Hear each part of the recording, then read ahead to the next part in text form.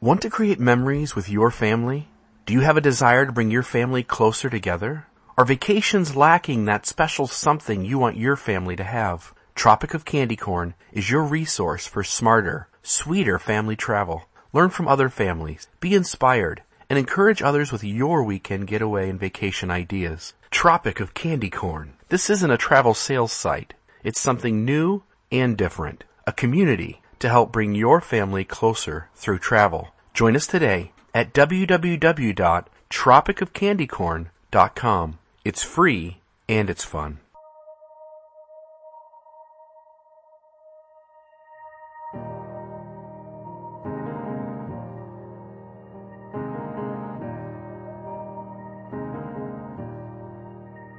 Mormon Discussion Podcast is about helping Latter-day Saints like you lead with faith while tackling deeper, complex issues within Mormonism. All financial support goes directly towards keeping the podcast alive and supporting listeners like you. To support the podcast, please consider becoming a premium subscriber at MormonDiscussionPodcast.org. Again, that's MormonDiscussionPodcast, all one word, .org. You can do this for as little as $1.50 a month or $12 a year, and this will also reward you by letting you listen to premium episodes like this one months before the general public has access. Thanks for listening. And now, on to what you've been waiting to hear.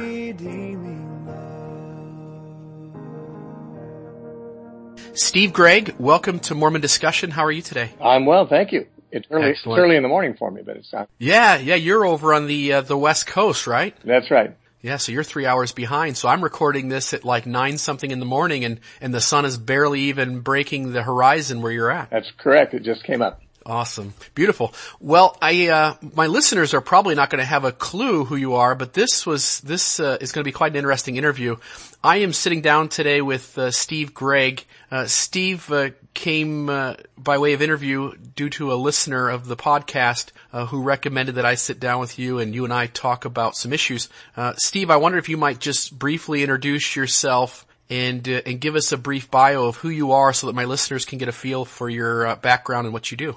Well, it's kind of hard for anyone to get much of a feel for who I am because I'm kind of unconventional. I'm in full-time ministry, though I have no formal education, and I don't take any salary for it, so I'm not really professional. But I was raised Christian. I was raised in one of the many Baptist denominations, and I'm 61 years old. So when I was 16, it was 1970. My family moved within the vicinity of a church that was sort of the hub of what was called the Jesus movement at the time. That church was Calvary Chapel in Costa Mesa, California. Now, Calvary Chapel has become a big denomination now, but it was only one church back then. And a lot of people were coming there to find Christ and to study the Bible every day, really. They had meetings every single day, Bible studies. And I started attending those when I was 16, and I got a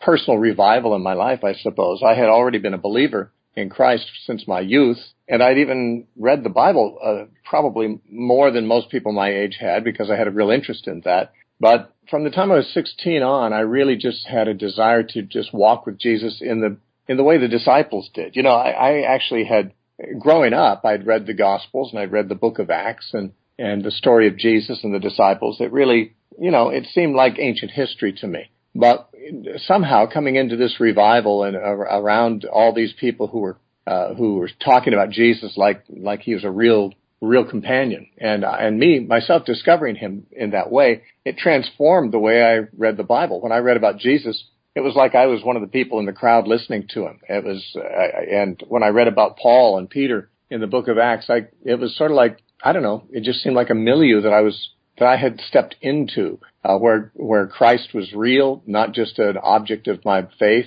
somebody I really knew other than by hearsay, and who I was walking with and living with. The reality of God came to be much more, sensate, I might say. I hate to use words that would suggest feelings because I'm not really that much of a feelings-oriented kind of a guy. I've always had a problem being a little too cerebral and not so much emotional as I should probably be more. But nonetheless, though it was not, I wasn't getting goosebumps or anything like that, but I had more of just an inward awareness of the reality of God. I know that the Mormons speak about having a burning in the bosom, and I suppose I might have had something that resembled that, although nobody knows what's going on in someone else's bosom exactly, but it was certainly something sensed, the reality of God in my life. And ever since that time, which has been 44 years now, I've been walking with Christ. And when I got out of high school, I had the opportunity to go to Bible college. My grandmother wanted to pay my way through Bible college, and I decided instead just to live much more of a primitive Christian life, sort of like I felt the disciples did. And one of the things I determined was that, like Jesus and the disciples, I would not charge for the ministry. I would not take a salary from anyone. I'd just trust God to provide for me in all things, and I would just do what came before me to do. And so I've kind of lived a really unconventional life. I don't say it's a better life than what someone else has lived. It's just unconventional. I don't meet very many people in Christian ministry who, are full-time in the ministry as I've been, and yet it's not a job in any sense. I've never worked for a Christian organization. I've never been on staff I've been a leader at church, but I've never been paid or anything like that in a church. So I've done a lot of different things. What I do mostly these days is travel and teach for Christian groups that invite me, and also I have a radio broadcast every day. In fact, I have two radio programs every day. I have a morning show and an afternoon show, which are on quite a few radio stations now, mostly on the West Coast, although we're on a station in Virginia and we're in Kansas City. But most of the stations are here on the West Coast where I live, from Seattle down to Phoenix.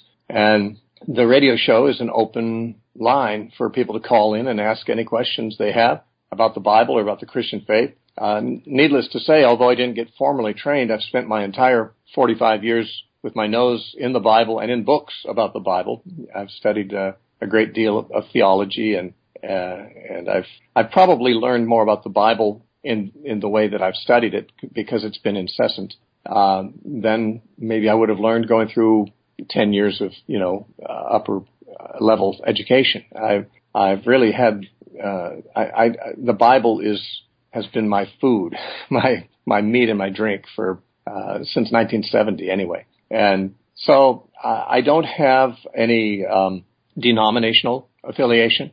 I don't have any concerns to make people agree with me on disputed theological issues. My desire is just to be of use to people, and if they ask me questions, I'll give them the best answer I know how. Now, of course, lots of people's questions are about controversial subjects, and my effort is to simply present the various sides of a controversy, why different people hold the different views, and then to share what my view is and why I prefer it, or why I believe it's true. So that's sort of my modus operandi when I'm on the radio or when I'm dealing with people. And that's what I've just been kind of living outside the mainstream of evangelical Christianity, although my theology is evangelical. It doesn't really line up with any particular denomination's theology in total. I really love, you talk about your approach and the idea of giving people kind of alternative viewpoints and then simply stating, well, this is where I stand. And I find that to be quite helpful. I think often in religion, we're told things are a certain way, and then all of a sudden we wake up one day and we can't make that fit, and we feel like we have to throw out the baby with the bathwater, and simply giving people multiple viewpoints and allowing them to choose kind of their own belief if it hasn't been spelled out absolutely, I think gives people a lot of freedom and a lot of strength to hang on. And I assume you find the same? Absolutely. I believe that I'm called to be an educator. I believe Jesus was primarily a teacher. I mean, I don't know if I should say primarily, because he was the Son of God, which is far more important than being a teacher. But in terms of his activities, I think his primary activity when he was walking on the earth was teaching. And he told his disciples to teach all nations, to make disciples of all nations, teaching them to observe whatever he said. So I believe as a teacher, I'm not supposed to be an indoctrinator, but an educator. And I don't have, unlike some people in ministry, I don't have anything to gain by someone agreeing with me on a controverted point. I don't have my ego wrapped up in it. I'm just interested in what's true, and I've changed my views many, many times as I've studied out things that I had not previously studied out, and I don't mind changing my views. See, if I was locked into a denomination, that I wouldn't have that liberty, and I would, if I were a pastor of a church of a certain denomination, there would be I'd have some vested interest in people agreeing with the views of my group.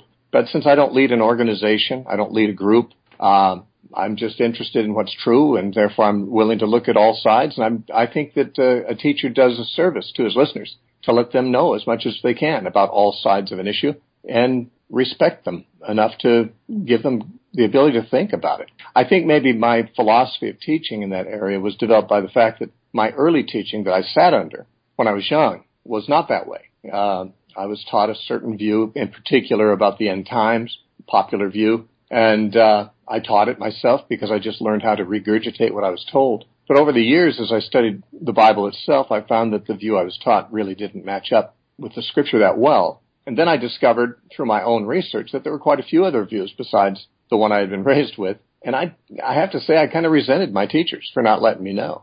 And I thought, well, I'm not going to give my listeners or my students any occasion to resent me on that basis. I'm going to let them know the different views and let them think for themselves. I actually think that sometimes religion treats people like children when people are looking for a grown-up relationship with God, and grown-up means responsible. You have to make your own decisions about things, including what you're going to believe about things that are disputed. Yeah, the last segment of things that you just talked about is going to strike very much at home with my listeners. In fact, you talked about your views constantly changing, and I was reading your biography, the little, I think it's like a 16-page paper that is part of your website, which, by the way, just quickly, if you wouldn't mind sharing, what's the website that you've got and where can people find that? Well, the website is thenarrowpath.com. So thenarrowpath.com, and that's also the name of the radio show, The Narrow Path. And the program can be heard actually from the website. It streams there and it's archived there, but there's also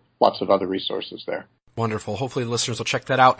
In the biography that I was reading about you, you said this. You said, some would no doubt conclude, on the basis of all these confessed changes in my theology, that I am theologically unstable, tossed to and fro by every wind of doctrine. Actually, since the mid-70s, there has been no to and fro-ness about it. I have not gone back and forth in my beliefs. Rather, it has been a linear development.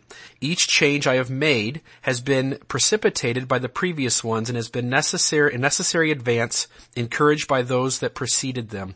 Personally, of course, I regard the sum of these shifts as growth and progress. I do not expect all who read this to agree with me in this assessment. I'll tell you this, I agree, and I think my listeners will agree, and I'll tell you what we run into in Mormonism, and maybe you can speak about this in the sense of the people that you talk to and the people that you help and answer questions for. But in Mormonism, we, just as you pointed out in that church you went to early on, we're often taught in our local congregations a very, just a really simple way of understanding the gospel or understanding our faith. And all of a sudden you wake up one day and you just realize that all of those things don't quite fit, that often there's been some leader off in some corner of the church who would tell you that you can't believe in this idea or you can't believe in that idea or you have to believe such and such.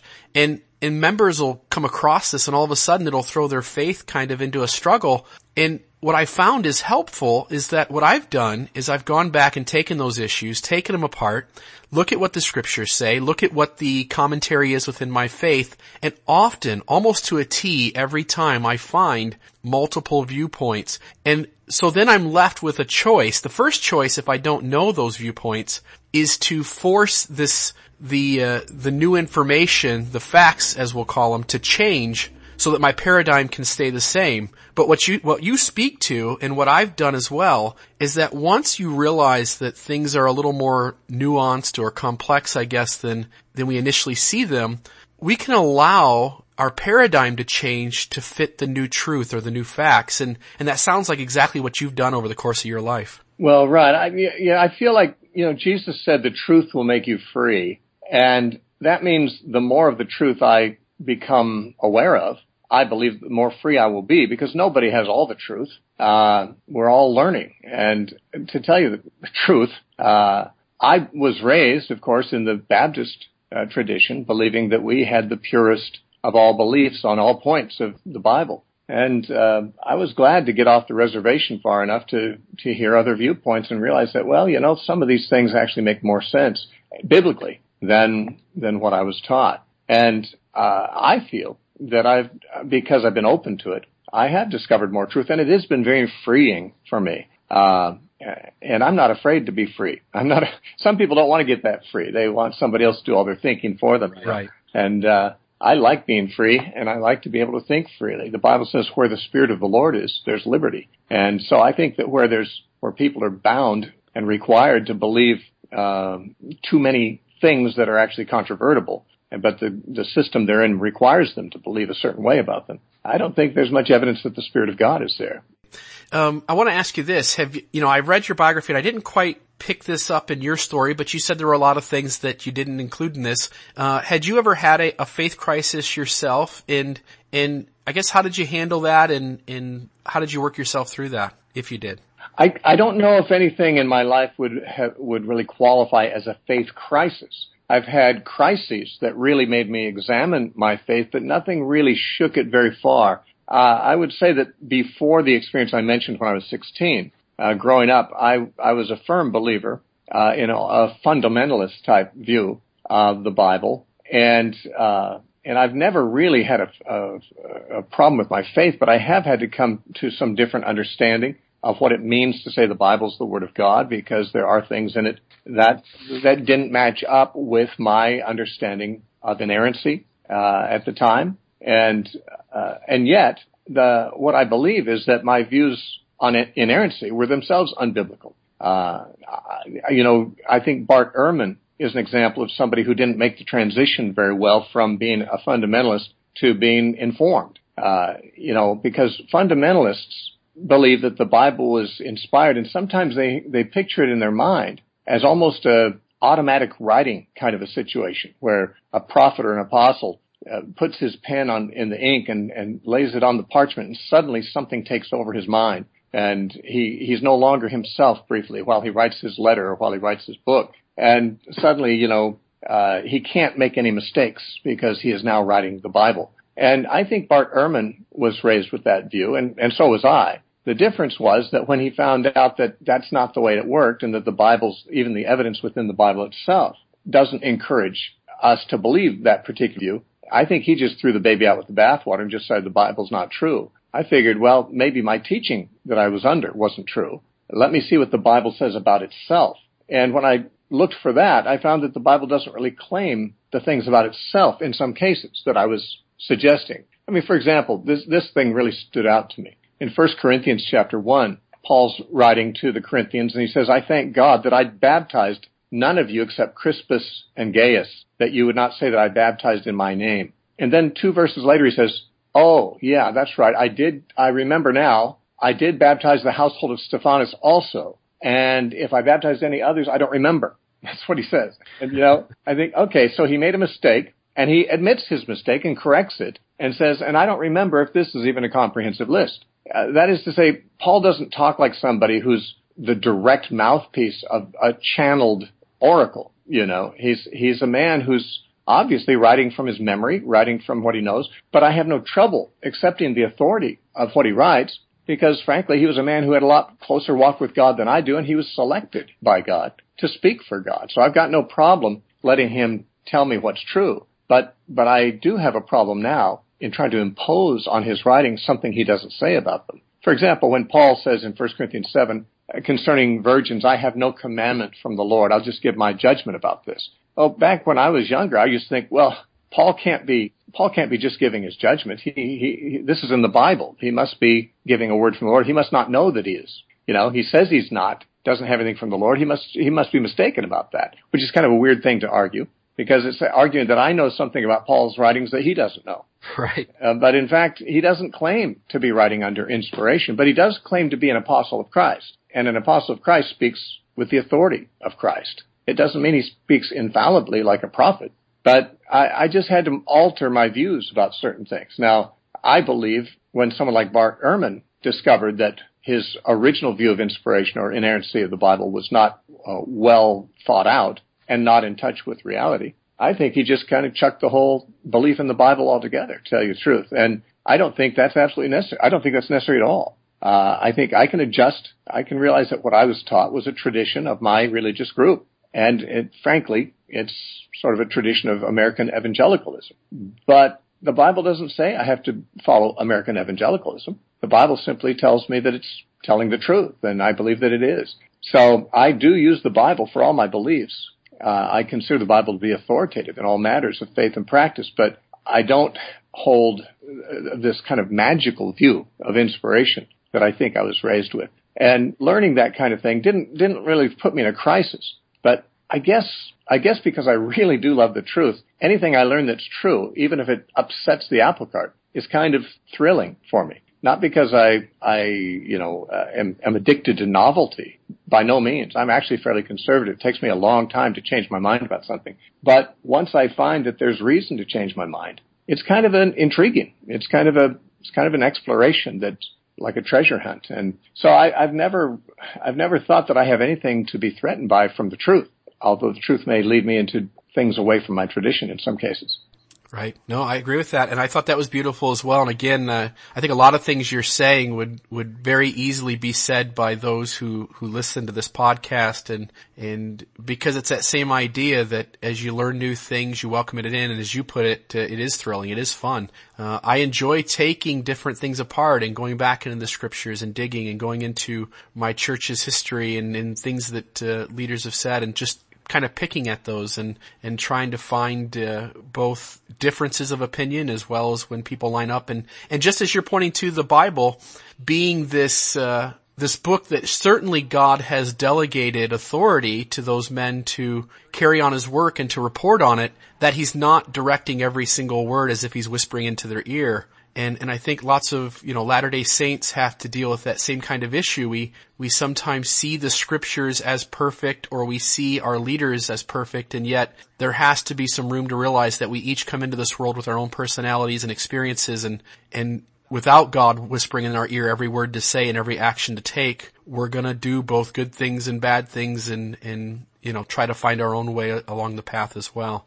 I wondered, you talked about Bart Ehrman in the Historical Jesus, scholarship that he writes books on and tries to certainly push his point across. What do you make of the scholarship around the Historical Jesus? What are your thoughts on all that as you've looked it through and looked it over? Well, I've heard Bart Ehrman speak, and I frankly have not bought his books, but I've heard him speak about his main theses about the problems he's found from textual criticism and so forth of the Bible. But what surprises me about him is that it wasn't until he was at a very advanced point in his education that he decided that his evangelical faith was not correct. And what he decided was that the Bible isn't inspired in the way that he had thought, because he found about differences in the manuscripts and things like that.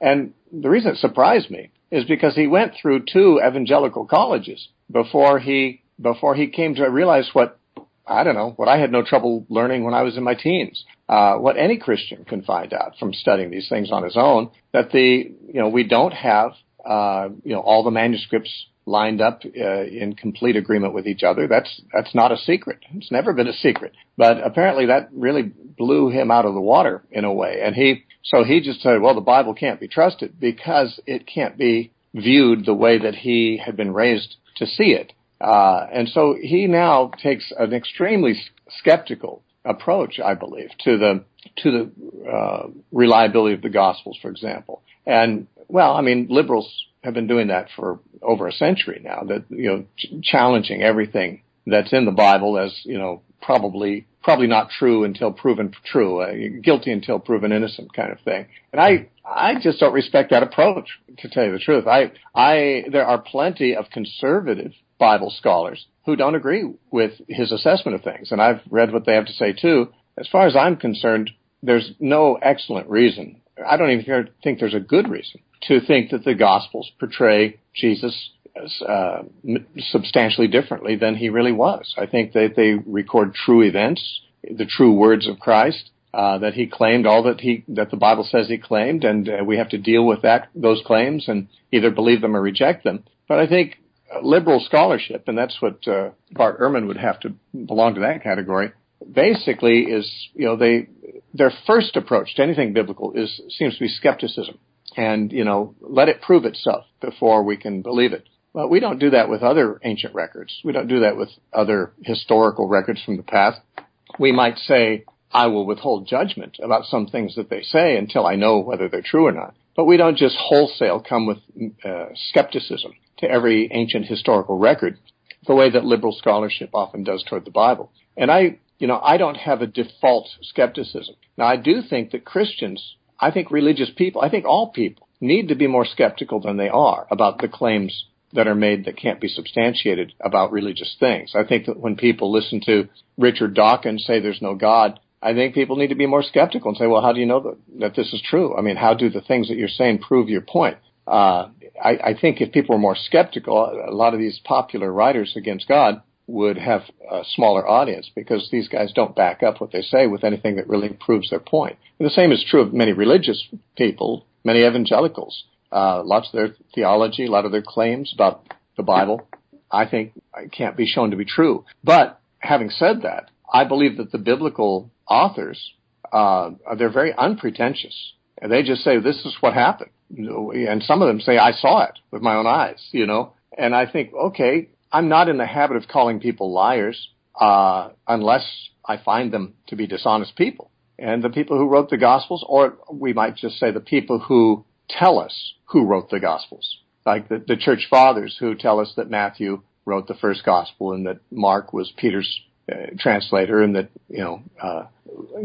John was the disciple whom Jesus loved and so forth. Those early church fathers who give us that background, I don't think they have any reason to lie to us. I don't, frankly, and I don't come to their words with default skepticism. I'm willing to be skeptical if I catch them saying something irresponsible or probably not true. But unless I have reason to believe that they'd be motivated to lie, I don't attribute bad motives to them any more than I do to anyone else who I talk to or read. And I think liberal scholarship treats the Bible like they treat no other book, with more skepticism than they would apply to almost anything else in ancient records. Yeah, you look at the New Testament, and I think it's Paul who is essentially testifying of all those who saw the resurrected Christ. And I think at one point he says there's several hundred of you that, saw him. When you start making claims about things like that while the people who were part of that experience are still alive, I mean, that puts a lot more weight on what they're saying. And kind of what you're pointing to, having read a lot of Bart Ehrman and others who kind of take that same approach, and recently on the podcast, it'll be coming out here soon, I have an interview with a LDS scholar, David Bokovoy, and we talk about the historical Jesus and the scholarship that's out there. And then I've also listened to N.T. Wright and some of his audio programming on the historical Jesus. And what I find is there's a lot of Christians out there who read people like Bart Ehrman, and all of a sudden it throws their faith for a loop, and they begin to doubt whether the things that they've based their faith on are true. But it would help so much if they would just take a step back and look at various viewpoints and realize that, there are also faithful scholars out there who have looked at the exact same information and draw absolutely completely different conclusions, and that one ought to not just see Bart Ehrman as kind of, pulling the wool off of our eyes, but rather that it's one perspective, it's one conclusion, and there's a whole cart full of those different directions that each of us can go in and how we take that same information. Well, that's precisely correct. I mean, there are many conservative Bible-believing scholars that have been dealing with the same points, the same information that Bart Ehrman raises, but don't see any reason to reach his conclusions from them. And to my mind, I don't either. Now, like I said, I'm basically conservative. I change my views, sometimes very radically, but not very quickly. I'm resistant to change. So, my tendency being conservative, I'm likely to stick with a conservative view of the evidence. That is, a conservative interpretation of the evidence, unless there's some compelling reason to go another way. But as I see it, the things we believe about the Bible are based on what the earliest church fathers tell us about it. And I feel like, those church fathers, they didn't have any motivation to fool themselves and others as to who wrote the scriptures. And if they did, I mean, some people think, they wanted to claim that the scriptures were written by the apostles and so forth, just because it would give them credibility. Well, if the four Gospels were not written by the four traditional authors, why did anyone come up with the idea that Mark or Luke wrote any of them? These are very obscure and fairly unimportant characters. Right. And certainly Matthew and John are important characters. And we might say, well, if those books weren't really written by Matthew and John, someone might still wish to believe they were. But if Mark and Luke didn't write those two Gospels that bear their names, why would anyone suggest that they did? There was no prestige associated with them. Luke's not even mentioned.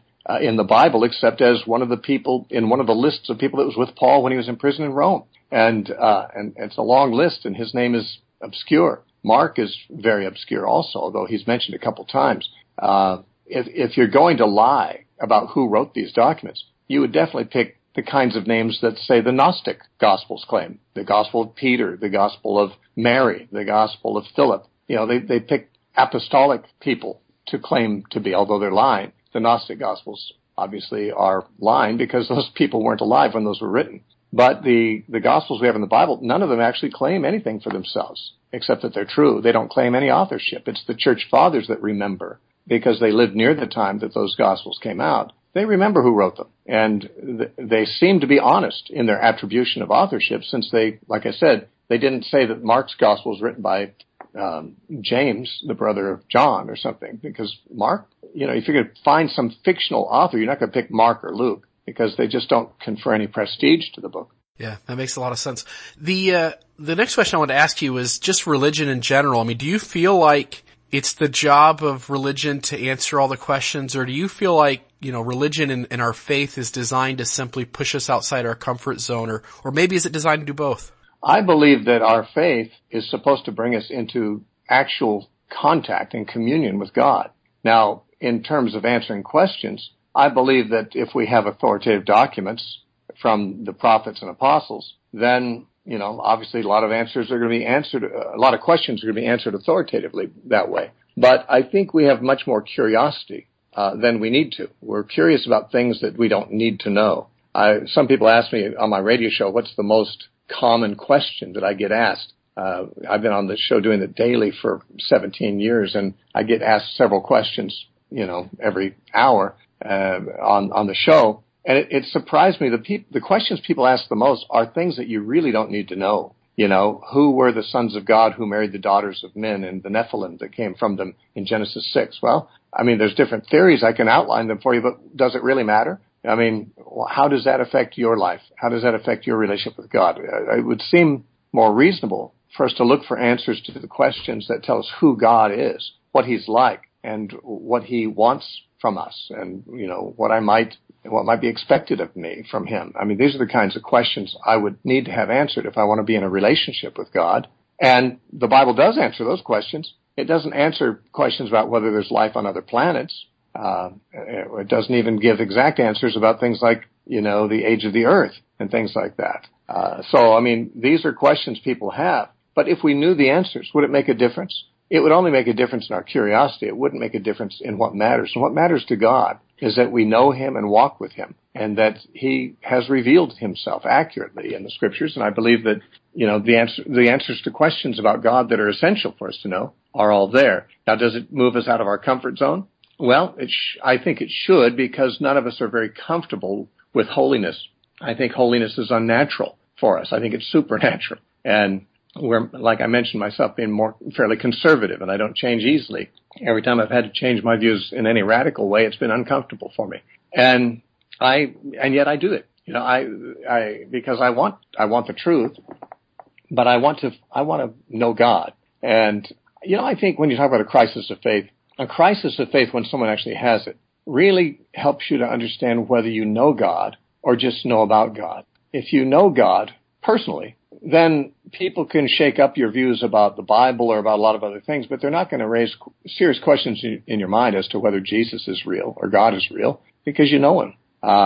And I've been interviewed on atheist podcasts, you know, the infidel guy and some of those ones, and I've told them, well, you know, I have very good rational reasons for my beliefs, but if all those rational reasons suddenly just dissolved, I have other reasons. I have an experience with God.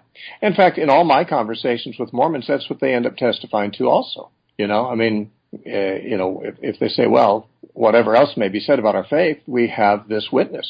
We have this testimony. And that's kind of unshakable. You know, if you have this testimony, you know that God is real in your life, then you can, you know, your faith in certain propositions can be shaken. But it's really hard to shake your faith in God Himself. I actually have told people, and I believe this is true, that it would be as difficult for me to doubt God's existence, having lived with Him this long, as it would for me to doubt my parents' existence. And that may seem like a hyperbole, but I think it's quite literally true.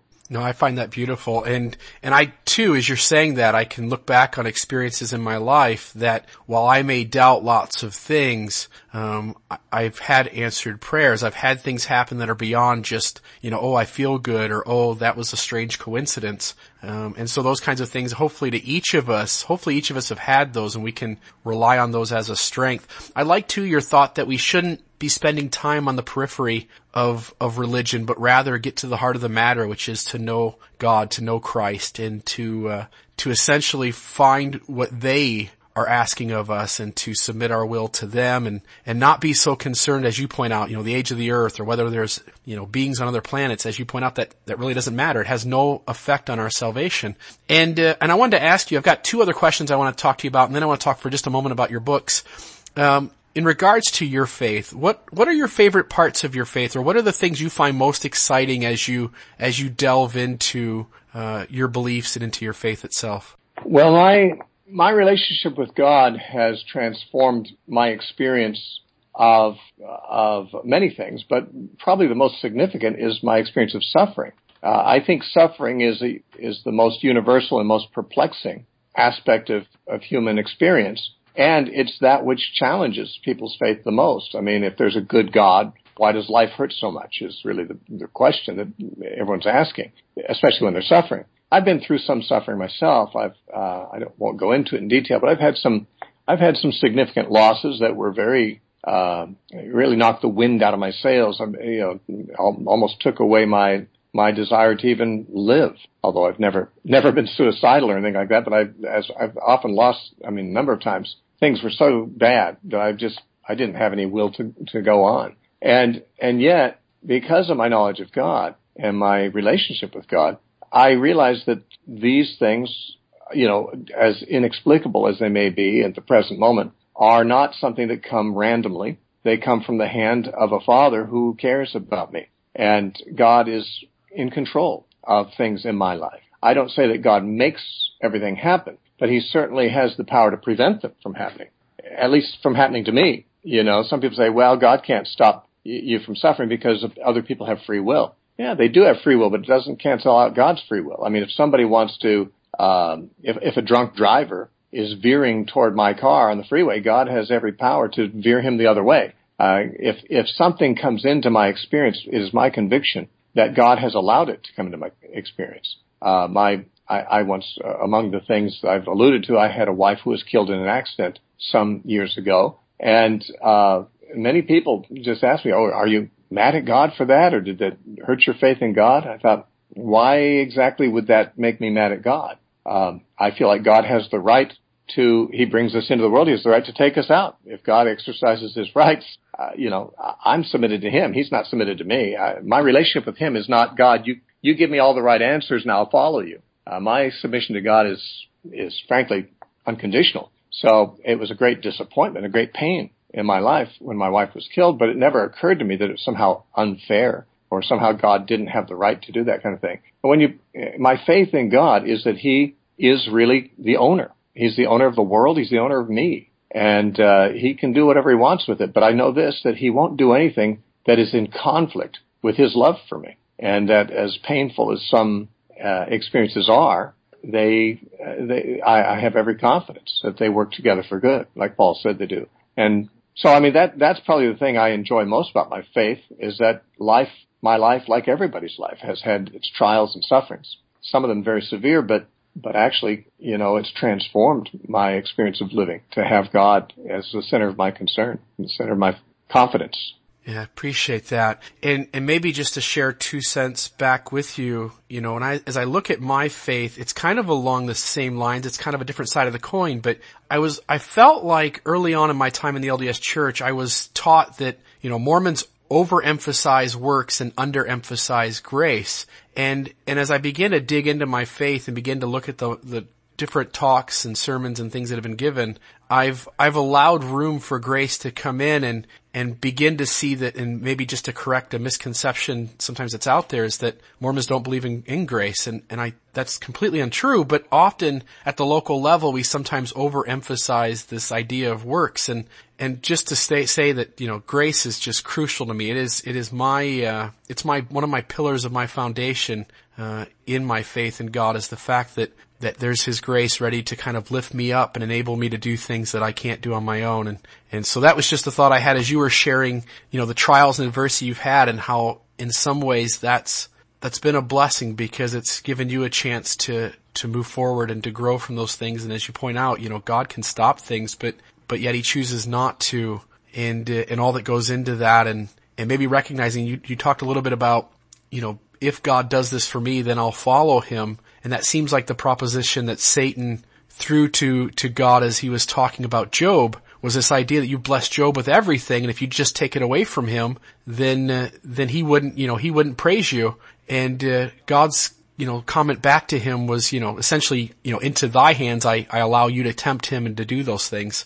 So hard times come, and we each have challenges and trials, and so I appreciate you sharing that. In some ways that's been certainly sad and hard and tough, and like you say, moments where you didn't feel like you could go on, but that it's also part of the blessings of your faith, is to have those challenges. I want to finish up asking you about maybe just keeping in the back of your mind those who are struggling, those who have lost faith in God. What can we do to strengthen that? If someone says to themselves, hey, I've lost faith, but I want to believe, I want to lead with faith, what can somebody do, on an individual level that would help them get going back the right direction? Well, that really depends on what it is that caused them to lose their faith. I mean, there's lots of reasons people depart from the beliefs of their upbringing. If it's simply that they've gotten challenging information that they don't know how to deal with, as there's tons of that out there now. I mean, with the new atheists and of course, liberal scholarship and so forth, there's all kinds of people putting out their arguments against our faith, and if we don't know the nature of the facts, or if we don't know how to answer those things, obviously that can cause someone to lose faith. They can just reach the conclusion that, believing what I was taught just doesn't make sense, so I'm not going to believe it anymore. Well, if that's the problem, then obviously someone ought to do more research, because as far as I'm concerned, the more research you do, the more Christianity and the Bible, the reliability of them seem to shine forth. And if someone's reading only Bart Ehrman and people of his type, well, no wonder they're going to lose their faith, because, like you said, he takes the evidence and puts the most skeptical spin on it that he can. Whereas other scholars, I think people should read more widely, other scholars who are more conservative, they revel in the evidence. They're not trying to hide the evidence. They deal with the evidence very forthrightly, and yet they put a more reasonable, in my opinion, interpretation on the facts, which, I mean, I don't think that they're trying to conceal anything. I think they're trying to just make sense of the facts, and I think when you do, your faith will be strengthened. But I think a lot of people have left the faith not because they've heard arguments against it, but because of some other reason, maybe an emotional reason. And I think this is more often true than not. Even if they lose the faith because of intellectual things, often there's also an emotional component that's making them vulnerable to that. Right. And I think the emotions that cause people to lose faith sometimes are disappointment with God. They expected more from their faith. They expected that they'd feel something more. They expected that things would happen for them that didn't happen for them. That God would have, given them a different set of circumstances, and He didn't show up for them. And they're maybe a little bitter toward God about that. Disappointed and embittered about God. Now, I guess how could someone get over that? Well, I think you get over that by saying, God is more important than I am, and His purposes and agendas are more important than what my preferences are. And if God's doing something He's been working on for thousands of years and He's going in a certain direction,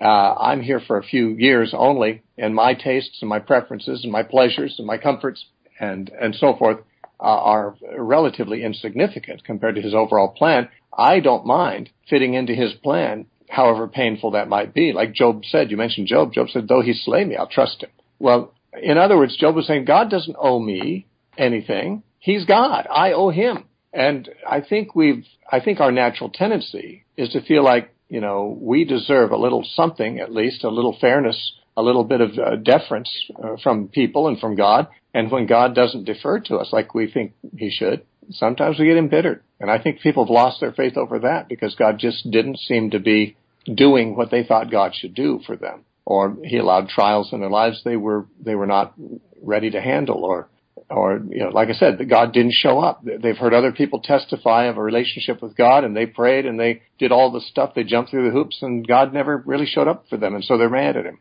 I would just say God is real, and once you put him at the center of all your concerns, not as a means to an end, not seeing God as the one who will bring me love and peace and joy and salvation even. He will do those things, no doubt, but that's not the motivation. You put God at the center of your life for himself because because he made us, he owns us, he deserves to be the focus of our love and our attention, and because by doing so is the only way to make ourselves be in sync with reality, because the whole world is made for God's purposes and God's glory. And once we begin to step into that role of being, I'm just here for his glory. I'm not here for my agendas. I'm here for his glory. Suddenly there's all basis for resentment or bitterness toward God. It doesn't have a foundation anymore. I think it's putting ourselves first instead of God is what makes people sometimes become disappointed with God.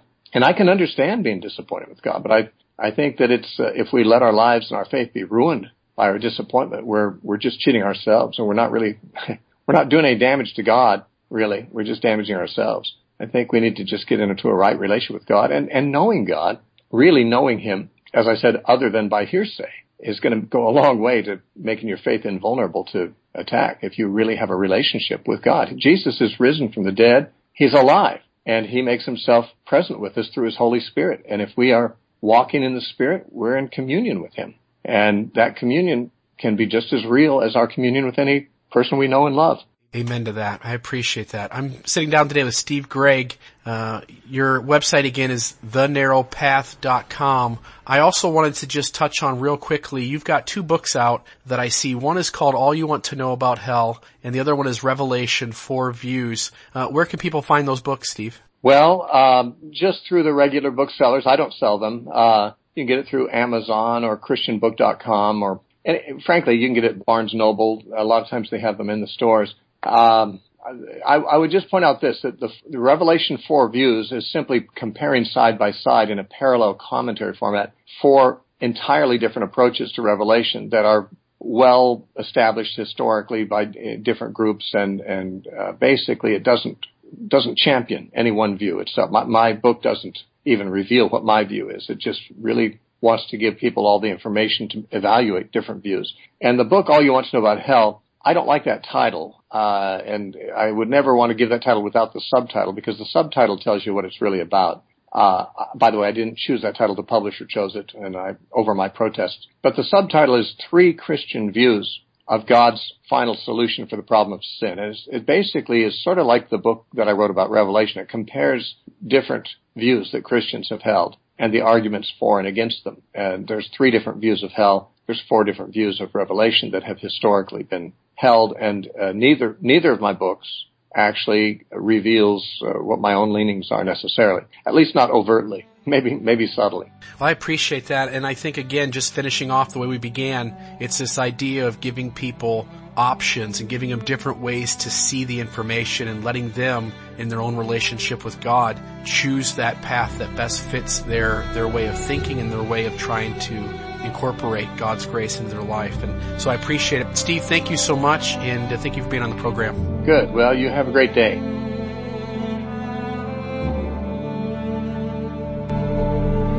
He's the one who healed the leper and who brought the dead to life. He's the one who fed the hungry and who gave the blind their sight. He's the one who walked on water, then he brought them safe to shore. And whenever you may need him, he's the one you're looking for. So let him in, and he will take away your pain. When you feel his love, you'll never be the same. Come on to Christ.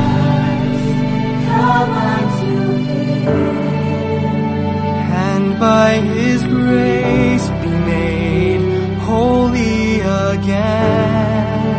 He's calling your name. He's waiting for you with arms open wide.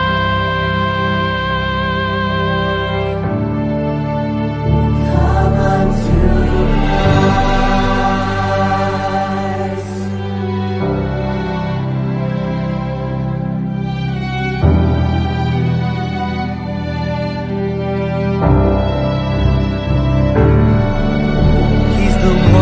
taught forgiveness and who showed a better way. He's the one who helps the hopeless and those who've gone astray. He's the Savior and Redeemer, the bread of life, the Prince of Peace. If you're hungry, lost, or captive, He's the one who set you free. So let Him in. You'll remember who you are. He will mold your life and change your willing heart. Come unto Christ, come unto Him, and by His grace be made holy again. He's calling your name. He's waiting for you.